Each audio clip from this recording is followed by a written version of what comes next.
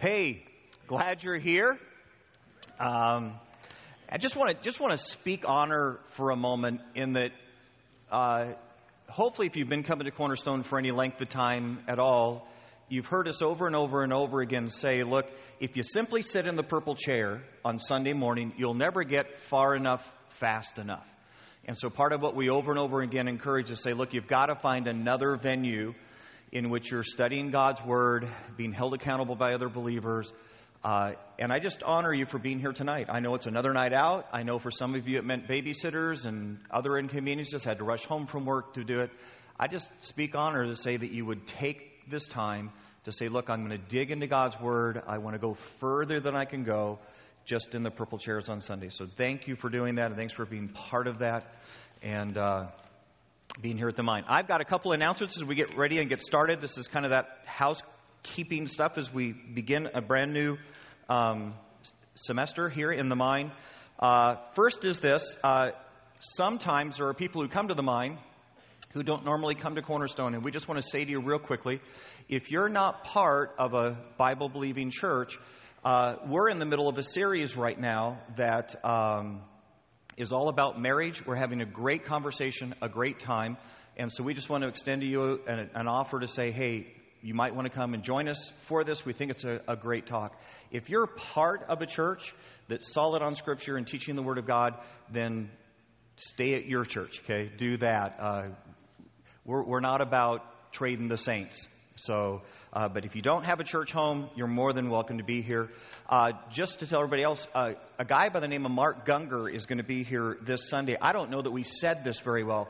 This guy is nationally known for talking about marriage. He is hilarious. The guy is going to have you in stitches, I guarantee, on Sunday. But the cool part is, in the midst of laughing, all of a sudden he drops real bombs of truth right in the middle of it, and all of a sudden you go, oh, wow. I think he just talked to me. So I think you're going to enjoy it. I think you're going to have a blast. My best guess, guys, and part of what you need to know, we're bringing him back in about 4 weeks. He's going to do his full-blown seminar on marriage, which I think is called Laugh Your Way to a Healthy Marriage. We believe that is going to sell out. And this Sunday is the last time that you can register for $59 per couple and get it at that rate. That's a Cornerstone-only rate, and then it's going to go out public and go everywhere else. It'll be more expensive. You and I will not be able to get that rate after Sunday. So if you hear him Sunday, and if it makes any sense, and you're like, be sure and get signed up. Sign your friends up this Sunday to get that. The other thing is that if you have prayer needs, there's two things that you can do. One is you can just simply fill out a card and drop it in any of the towers back there. Your staff will pray over it. Your staff prays over every prayer request that comes in every single Tuesday. And we promise we'll do that. We promise to honor it. The cool thing is the Mine has a really, really healthy, strong prayer team. And they also would just absolutely love to pray for you. They'll keep it anonymous. But they would love to do that for you. So again, you can just write down your prayer request on a piece of paper, on a card. I think there's some stuff in the back of the seats. You can give it to the info booth on the outside out there, and they will pray for it. If you're someone who would like to join the prayer team, also go to that info booth and let them know, and they would love to have you be part of it. Email. There are things that go on just for the Mine, info that you're going to want to have. We're going to get that to you through just like a little bulletin thing that we're going to send out maybe once a month type of a deal. If you would like to receive that in just a little while, they're going to be passing around clipboards. You can fill that out. Let us know. I want to get updated info when things are going on or changing or happening at the Mine. If you already get that from us, you do not need to sign up again. But if you do not get it and want it, please do that tonight. Okay. We're going to be digging in tonight. If you've got your Bibles, we'll just go there. We're going to go and start working through the book of Ephesians together. I needed to pick a short book this time so that we could maybe get through it. And so we're going after the book of Ephesians. If you're not real familiar with your Bible, if you go to the back of your Bible, work to the left, you're going to find this book of Ephesians. Probably about an eighth of the way in on your Bible. While you guys are going there, let me say a couple things that those of you that are have been part of the Mine would probably know these things already. As we get started tonight, a little bit of what we're going to do is a little bit of review. We're going to talk about some things we've already talked about. So when you see people hopefully raising their hands and having the answers, and you go, how in the world did they know that? Do not conclude that you are in the wrong room. They were here last semester. They heard these, and next semester you'll be the one with your hand up going, oh, I know that answer. So don't let that worry you too much. And if you're trying to figure out if this is the right room for you or if this is the right level of Bible study, we would say that this is Bible college level Bible study. And if you come for 5-6 weeks and say, wow, this is way, way, way over my head, say something to someone. We'll find you a place that really, really works for you. Here's the other part.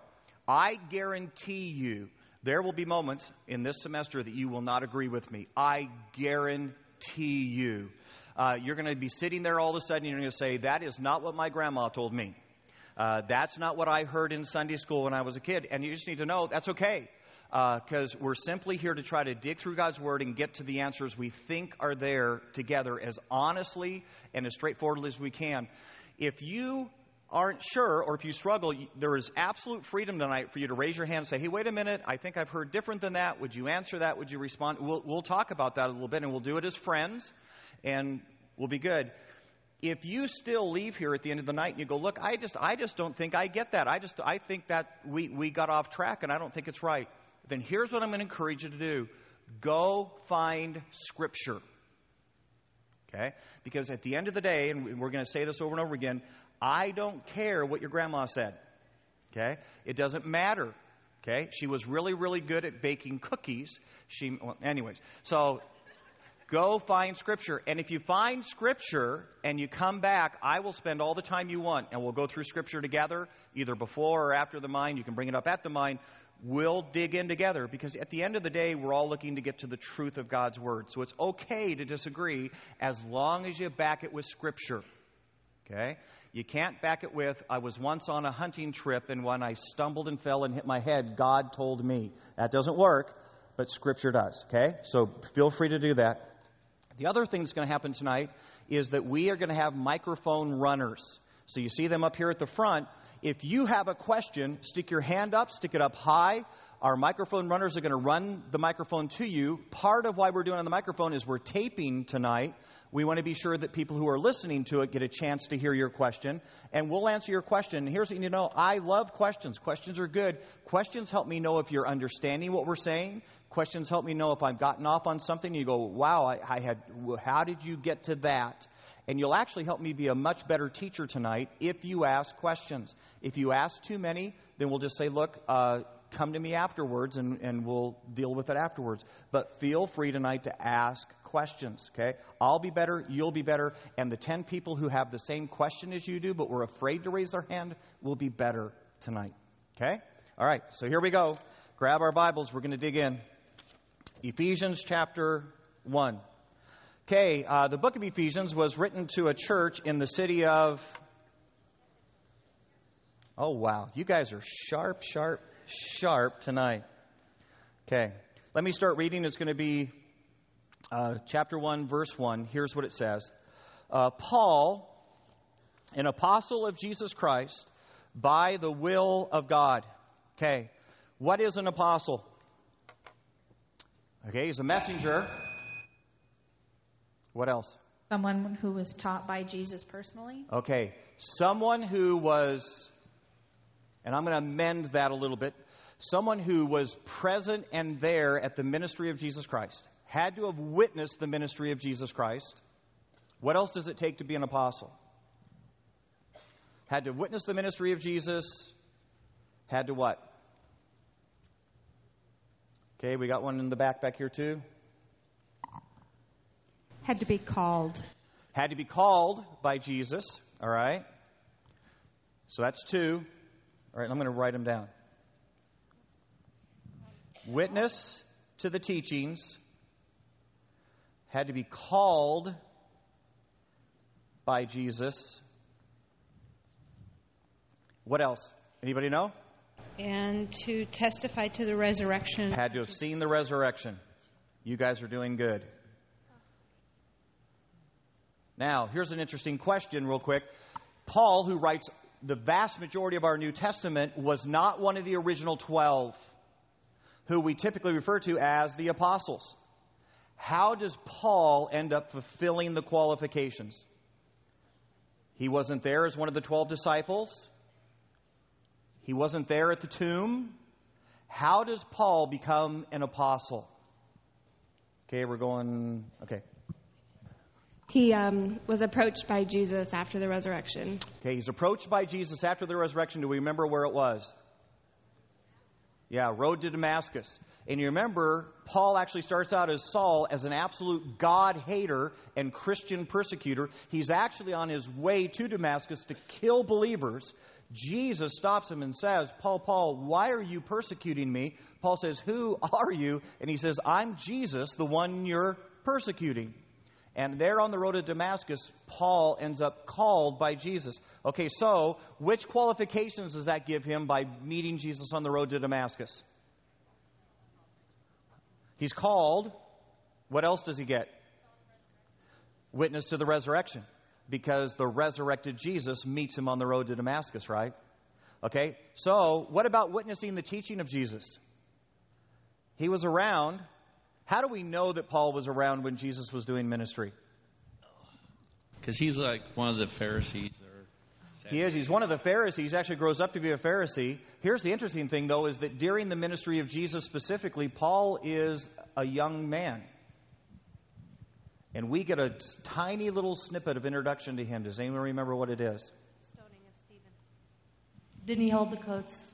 Wow. During the stoning of Stephen? There you go. Okay. So the first martyr in Scripture, which is Stephen, okay, he's being stoned for giving testimony and teaching about Jesus. And the Scripture just quietly inserts in there, and a young man by the name of Saul held their coats of the men who threw the rocks to stone Stephen to death. So what we know is that Paul was around and exposed to the ministry of Jesus Christ. Okay? Third qualification. Now, here's why we took a moment to stop and do that. There are Christians today who are going to tell you that they believe in a thing called, you ready? Apostolic succession. And what they're saying when they say that is, one of the apostles then took his apostolic mantle and handed it to somebody, we're not sure who they were, but handed it to somebody who handed it to somebody who we're not sure who they were, but handed it to somebody who's not sure who they were, but handed it to someone else who we're not sure who they were, but I'm pretty sure they handed it to me. And so I am a modern day apostle. And in that moment, here's what they're claiming.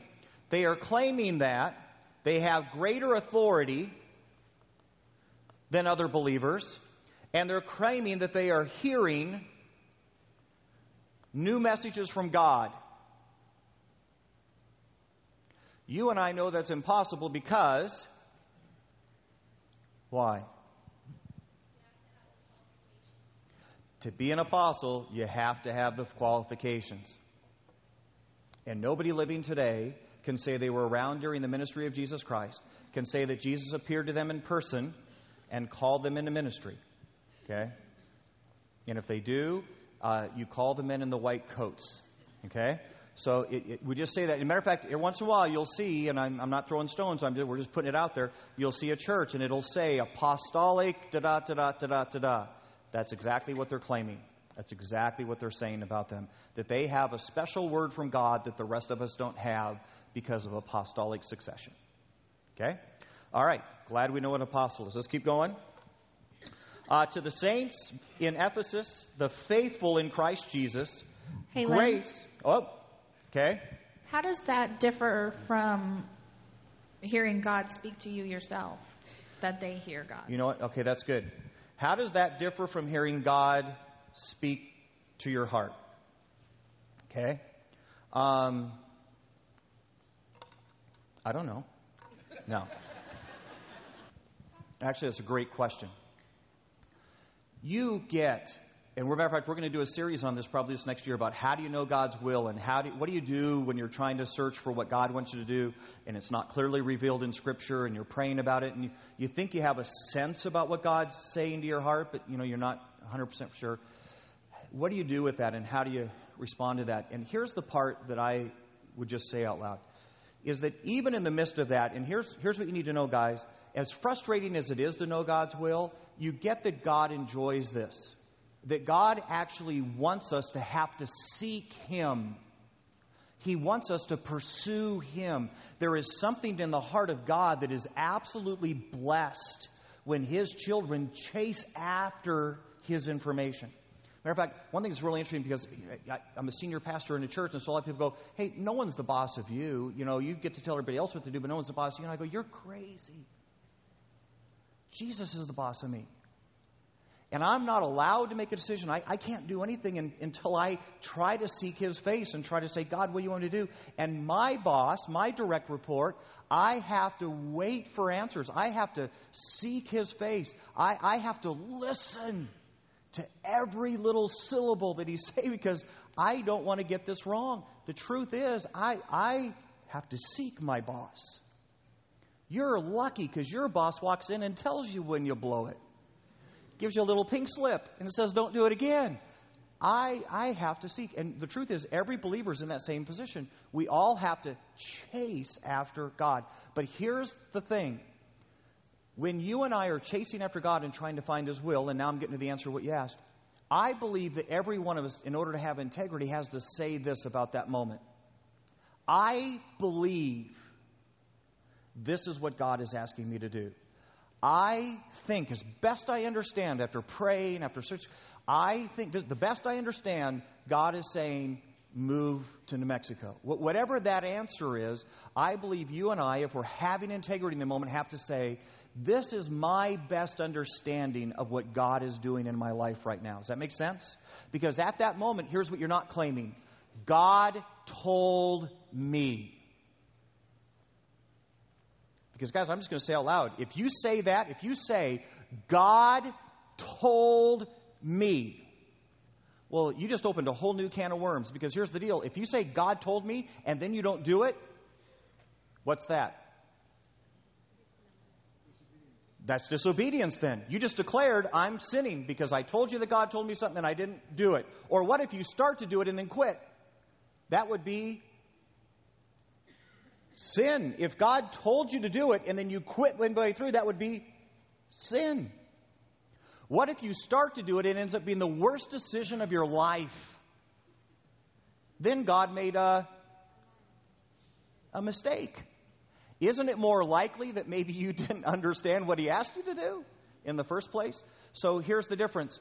You and I think, have to spend our lives saying, as best I understand, this is what God is leading me to. A person who claims to be an apostle is going to say, no. God told me. And the minute you say God told me, here's the deal. If God said it, if God told you, then it's Scripture. Isn't that exactly what the Bible is? The Bible is every time that God spoke to a man and said, this thus says the Lord. We wrote it down. It's Scripture. And if God is speaking to you directly, then we need to find a couple blank pages at the back of our Bible and start writing that down. Because it's the utterances of God. And the utterances of God are without failure, and all of eternity hangs on their truth. And if you and I are going to claim, I have heard from God, then we're going to have to start the book of Tom and keep going. Does that make sense? Okay? And that's the difference. You and I, all the time, I think, have the privilege of saying, this is what I believe God is saying to me. I'm going forward trusting that I think I've heard His voice. But you and I can never say with definitiveness, thus said the Lord. Because when you and I declare that, you and I take it to a completely different level. Paul, as an apostle, was able to say that. Paul, when he writes Scripture, says, this is what God said, period. And the dotting of the I's and the crossing of the T's are exactly what he said to me. That's different. Okay, good question. Yeah. My question is, there's places in the Bible that it explains the qualifications of a lot of offices in the church, deacons and such. Mm-hmm. Where can we go to find the three qualifications for apostles? You're going to probably find You'll find the majority of the qualifications in Acts chapter 1, verses 21 through 26. And instead of us going there, because that's, it just takes time, but all they're doing right there, and you'll remember the moment, is Judas has betrayed Jesus. He went out and hung himself and died. And now the disciples at the very beginning of the book of Acts say, look, we need to find somebody to replace Judas. And as they do that and they start talking about what they're looking for, they talk about it's got to be someone who's with us if we're in the very beginning of Jesus' teachings. It's got to be someone who's a witness to the resurrection. They go through pretty much the list of qualifications. The only one they don't list for sure there is called by Jesus specifically. Yeah. Good questions. All right, here we go. Praise be to God the Father of our Lord Jesus Christ. This is verse 3. Oh, wait. Go back to verse 2. We skipped. Go back to verse 2. Grace and peace to you from God our Father and the Lord Jesus Christ. What is grace? This is another one we should know. What is grace? Unmerited favor. That's a great Bible answer. Thank you. Put it in English for me. Make it simpler. All right, here, whoa. Here, let me say it this way. Tell your 9-year-old grandson what grace is. A gift I don't deserve. And that's good enough. Okay? It's God giving me something I don't deserve to get. Okay? So unmerited favor is accurate. It's just too big of words. Okay? So a gift I don't deserve. Okay. Let me give an example of that. I'm 9 years old. I go to work for my uncle who owns a landscaping company. My uncle took me in because my mom and dad had just divorced, and he needed slave labor. And I worked for him in the summer mowing lawns. He owned landscape. We'd mow lawns. We'd mow between 11 and 14 lawns in this heat. I'm 9 years old. I'm behind a commercial-grade lawnmower. I'm running across these lawns, mowing as fast as I can. My uncle paid me, you ready? $2 a day. Okay? And I'm not so old that was good pay. Okay? It was horrible pay. And I worked all summer for my uncle. And we got to the other end of the summer, and he took me to a gun shop. He was a big hunter, and took me in, and I bought my first deer rifle. He handed me my summer's worth of pay. I bought my first deer rifle. Was that grace? No, I'd earned that deer rifle. I'd earned that deer rifle at $2 a day. I had earned that deer rifle. And I had every right to say, no. Uncle Marty did not give me this. I earned this. That had nothing at all to do with grace. My same Uncle Marty spent hours and hours and hours with a 9-year-old little boy who had just lost his dad. And he lived in front of me what it was like to be a man, and what it meant to be loyal and faithful to your wife, and to love your kids with all your heart. And he gave to me what no other man in this world was willing to give me as a 9-year-old boy. Was that grace? Yeah, that was grace. He didn't owe that to me. I didn't deserve it. And I thank God every day for those summers, and for an uncle who loved me enough to do something that wasn't his direct responsibility for a 9-year-old little boy.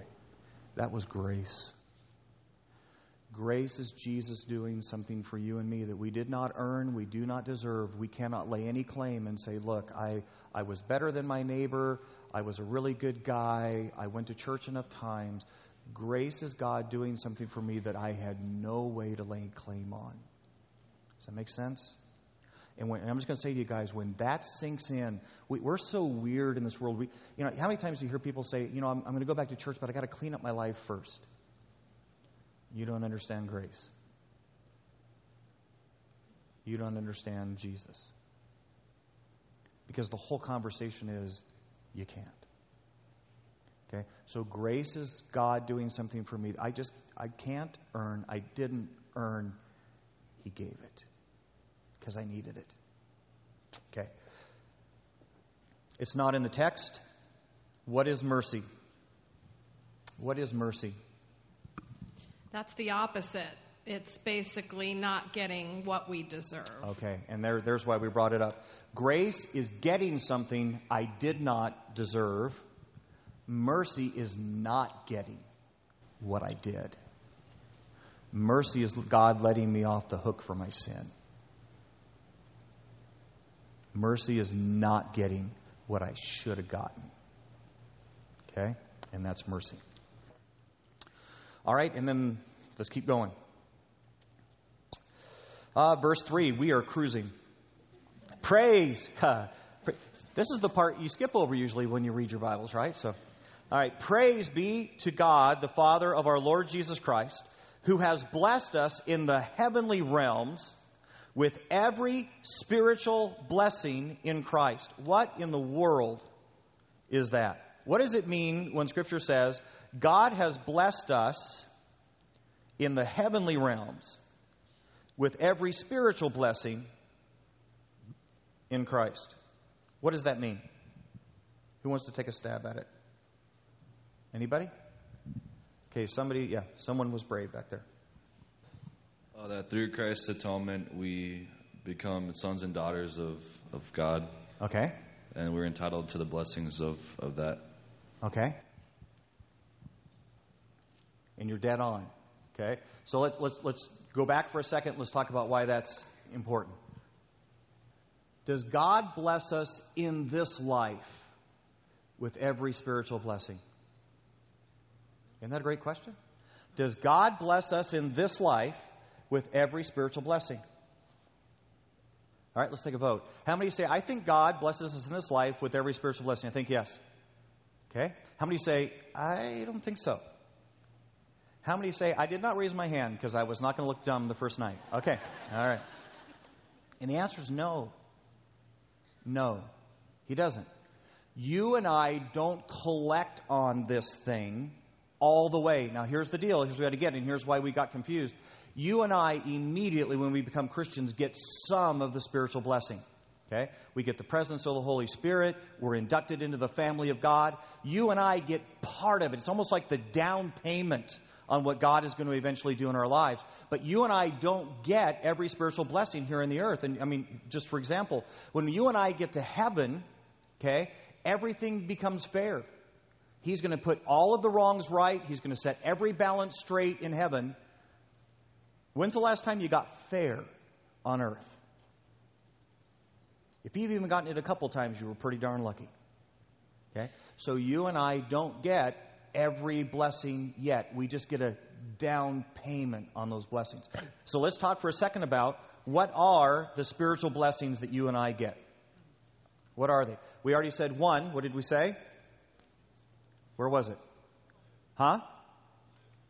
Okay, sonship. Okay, and that can be used in the feminine term for all you ladies. Okay, daughtership. What else? What else is our spiritual blessing? Holy Spirit. And guys, you get that the Holy Spirit is a big, big deal. This is the only era ever in the history of all of humanity in which the Holy Spirit was promised to human beings. And you need to know that when you go back into the Old Testament, times like with King David, you realize that in that period of time, only one or two people in the entire generation would potentially have the Holy Spirit. The prophet would have the Holy Spirit. King David had the Holy Spirit. But remember when King David sins, what does he say to God? Please, please, please don't take your Holy Spirit from me. Because in that era, the Holy Spirit was not a permanent gift.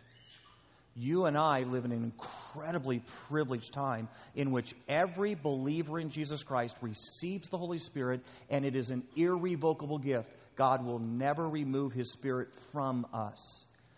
Never before in the history of humanity has this been true. Okay? So one of the gifts is the Holy Spirit. What else? What now? The Scriptures being open to us. Okay, and we really do. I'm going to say that that's a little bit to do with the Holy Spirit, because it's the Holy Spirit who teaches us and enlightens us. But yes, surely one of the blessings of having the Holy Spirit, and I should make that a capital H before you guys write me emails. What else? Any other spiritual blessings you can think of? What about spiritual gifts? Spiritual gifts. I'll go there with you. Okay? What else? Forgiveness. Forgiveness. What about the air we breathe? Okay. Here's why I'm not sure I'm going to call that a spiritual blessing. It is absolutely a blessing. You are dead right about that. But everybody gets that blessing. Everybody does. That's not something that's new and unique to this experience of knowing Christ. I don't want to go backwards on you, but okay. You know, the blessings you're talking about, a lot of it's perception, you know, and how I look at the situations that I'm in. And the more I focus on God and see God in every situation, even with the loss of my 14-year-old niece, you know, it's my perception. And you know, that ties into what blessings I believe that I get here on earth, no matter what it is. I don't know if there's something more,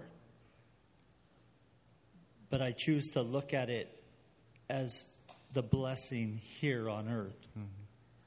And there's a part of me that I think you're right. I think we become, I would use a different word than you did as far as perception. I would tend to say, I believe as I grow in Christ and my understanding of how God works, I become more aware that things I used to think were burdens or problems or shortfalls, I suddenly realize are blessings in my life from God. Moments I got fired, moments that someone didn't understand me, and all of a sudden I realized God was actually blessing me in that moment. I thought it was a curse at the time. So no, I think that's true. I think what we're talking about what you're talking about is maybe individual moments that happen in my life. I think we're talking about truths that are true for every Christian. In other words, these are blessings we can all go to the bank on because we know these blessings are coming at the end. Excuse me? You're doing great. I love it. You're challenging me, so we're doing good. All right. So, what else? I think peace is one of the spiritual blessings. Okay.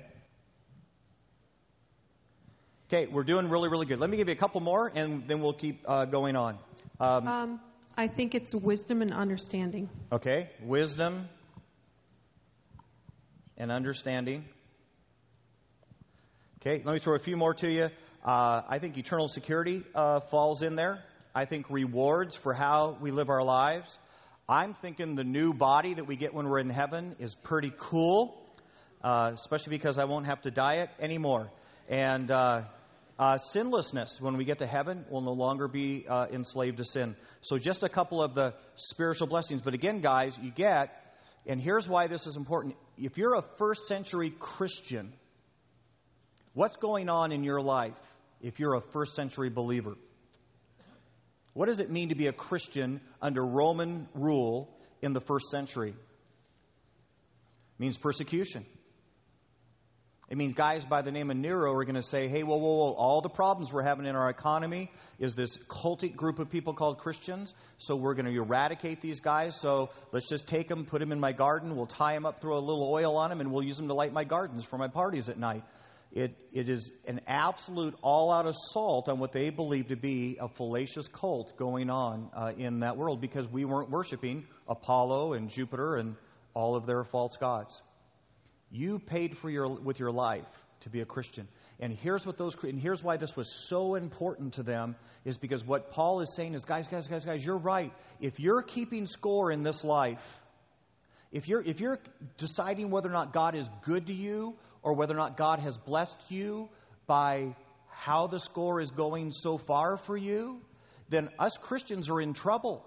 I mean, the reality is the Romans are winning. The score is like 100-0 right now.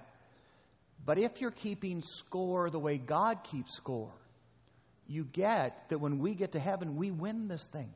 You get that every spiritual blessing is waiting for you and me. Here's why that's important. Because I believe that you and I as Christians today, and even though we don't live under that same type of persecution, are often tempted to keep score in our lives the way that people who don't know God keep score. By how big our houses are, by what type of cars we drive, by whether or not we got laid off. And Paul, I think, would say to you and me tonight, guys, we're not keeping earthly score. You and I are living for that heavenly reward, that heavenly blessing. That's what you, and at that, when the score gets tallied, then we win. We win. So don't get discouraged even if you feel like you're behind in the score right now. Yeah. It's when I was a kid, it was easy to look at pain or when I first became a believer right out of high school, it was easy to look at pain and say, oh, I get joy out of pain, because joy was when I got a D instead of a B in a college class that I didn't care about anyway. Right. But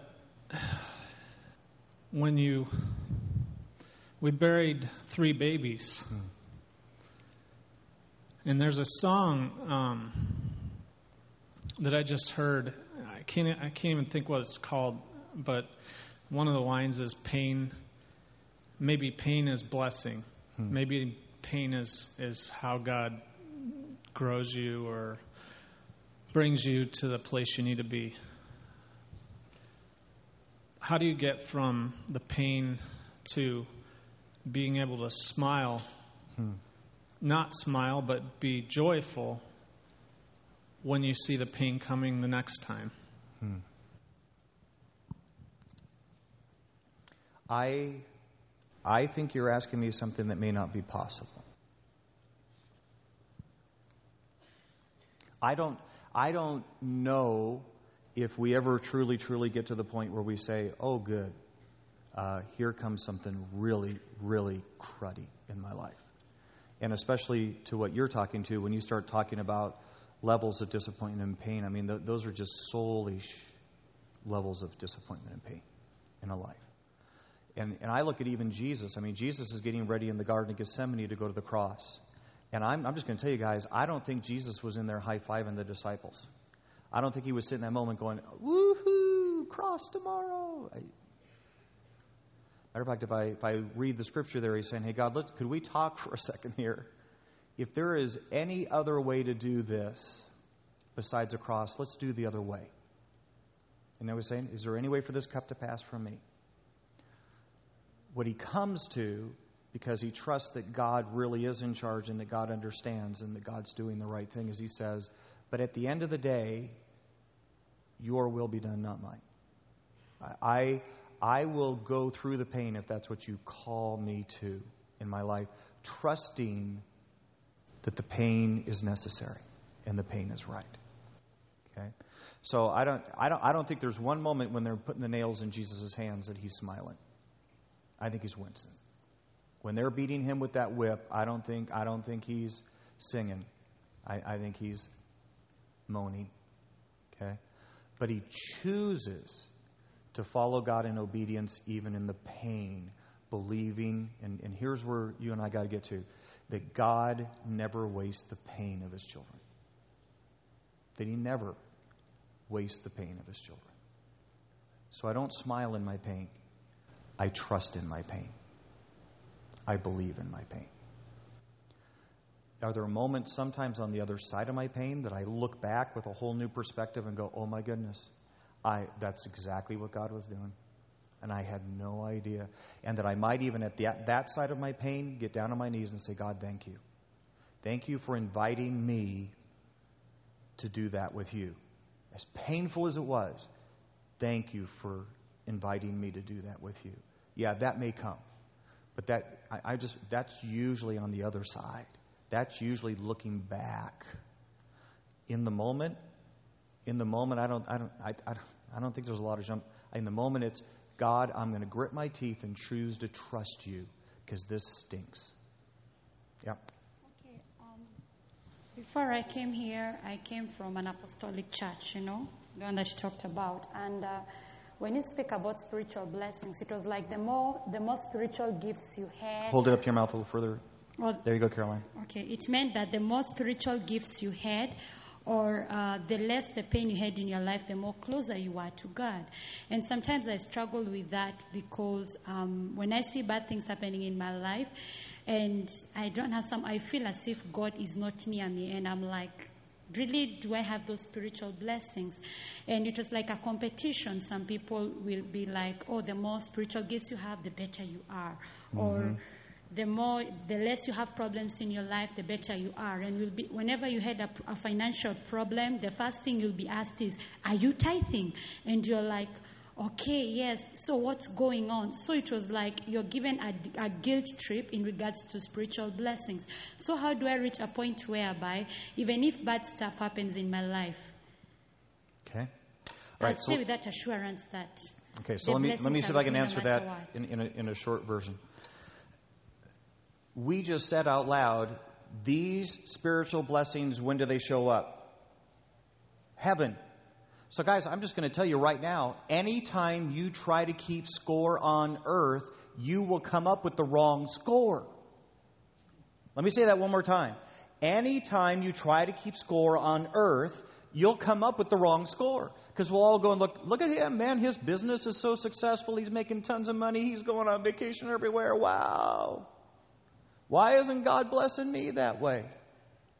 Anytime you keep score on earth, you'll come up with the wrong score. And so even in this, when you even talk about things like, wow, look at that. That person seems to have a lot of spiritual gifts, or, whatever they do just seems like God. Anytime you keep score on earth, you'll keep the wrong score. You'll keep the wrong score. If the guy who writes this passage, matter of fact, let's go real quick. Let's go real quick. 2 Corinthians. Okay, and I may need some help finding this. 2 Corinthians.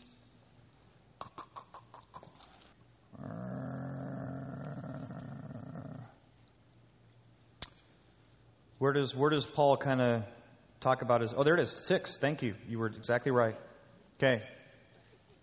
Okay, so here we go. You ready for this? Okay. This is Paul, the guy who just wrote Ephesians to us. This is probably the most sold out. This guy is going to have rewards in heaven that make you and I look like paupers. Okay? But stop and think if you tried to keep score of Paul's life while he was alive. Okay? Here's what Paul says. Let's start in verse 3. Chapter 6, verse 3. We put no stumbling block in anyone's path so that our ministry will not be discredited. Rather, as servants of God, we commended ourselves in every way, enduring great hardships, in troubles, hardships and distresses, in beatings, imprisonment, riots. So he'd go to a town, he'd start teaching about Jesus, the town would riot against him. In hard work, sleepless nights, and in hunger, in purity and understanding, patience and kindness, in the Holy Spirit, in sincere love and in truth and speech.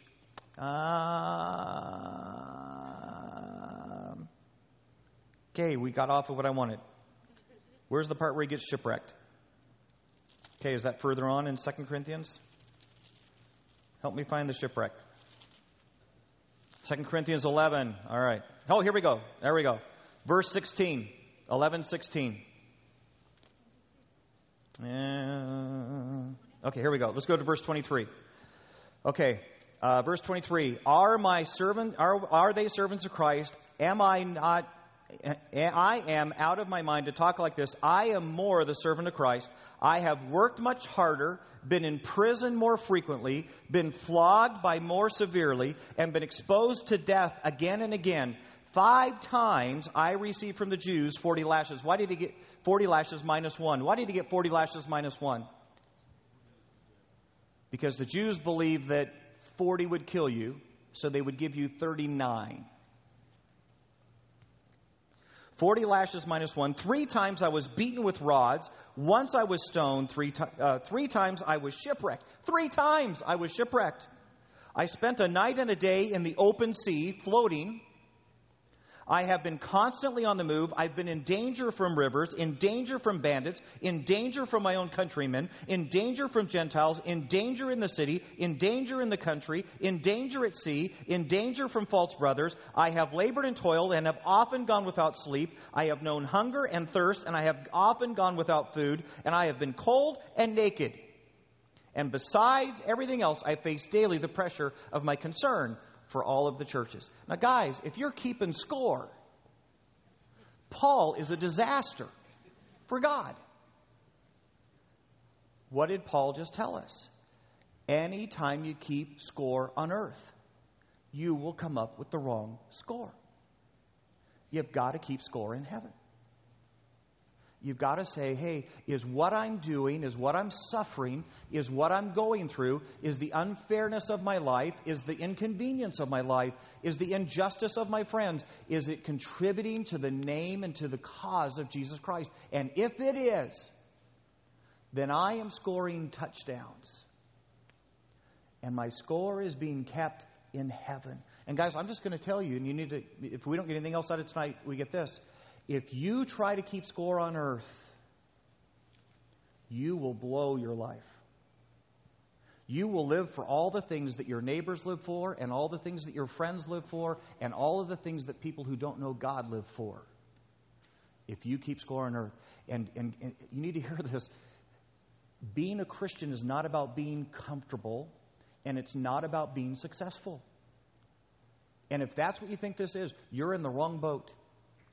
You're in the wrong boat.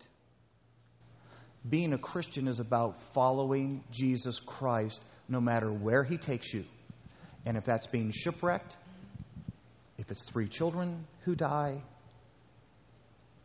if it's losing a job, I will follow Jesus. That's what being a Christian is. It's saying, I am in this, and there is nothing you can do to get me out. I will follow Jesus or die trying, because I'm not keeping score on earth. To bring this back where we started. Oh, okay.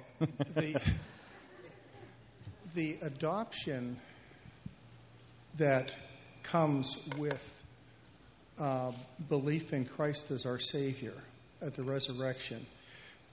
What this is about is that with the adoption, which is unique, because when you're adopted by God, you're chosen by God. And that's what that, I believe, is all about.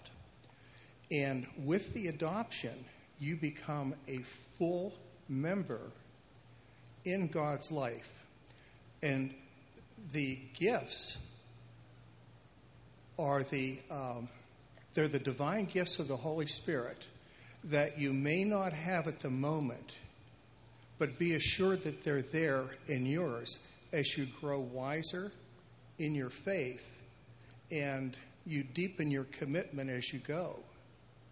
And see, it has to do with the spiritual relationship. It has nothing to do with Paul being beat up in this world. It is absolutely the opposite. Okay, I'm not sure I followed all of what you said. I think I caught some of it. Here would probably be my caveat back in this. I believe Paul here, when he talks about this in Ephesians, says, these are our gifts in heavenly realms. So I think he's talking about something that does not necessarily fully transpire here on earth.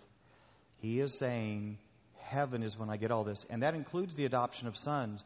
You know, the Scripture even says we await the adoption of sons, because the reality is you and I still don't have the legal standing yet. We've been called sons, but they get the final legal standing when we stand before Jesus in heaven. And the adoption becomes complete. It's like the paperwork's been filed. The judge just hasn't signed it yet on the deal. Where are we at on time? 4 minutes. Okay. I just wanted to ask a question. It goes back to the 2 Corinthians that you were talking about. Yes. In the next chapter, chapter 12, he talks about the third heaven. What is that? Right above the second heaven. Below the fourth.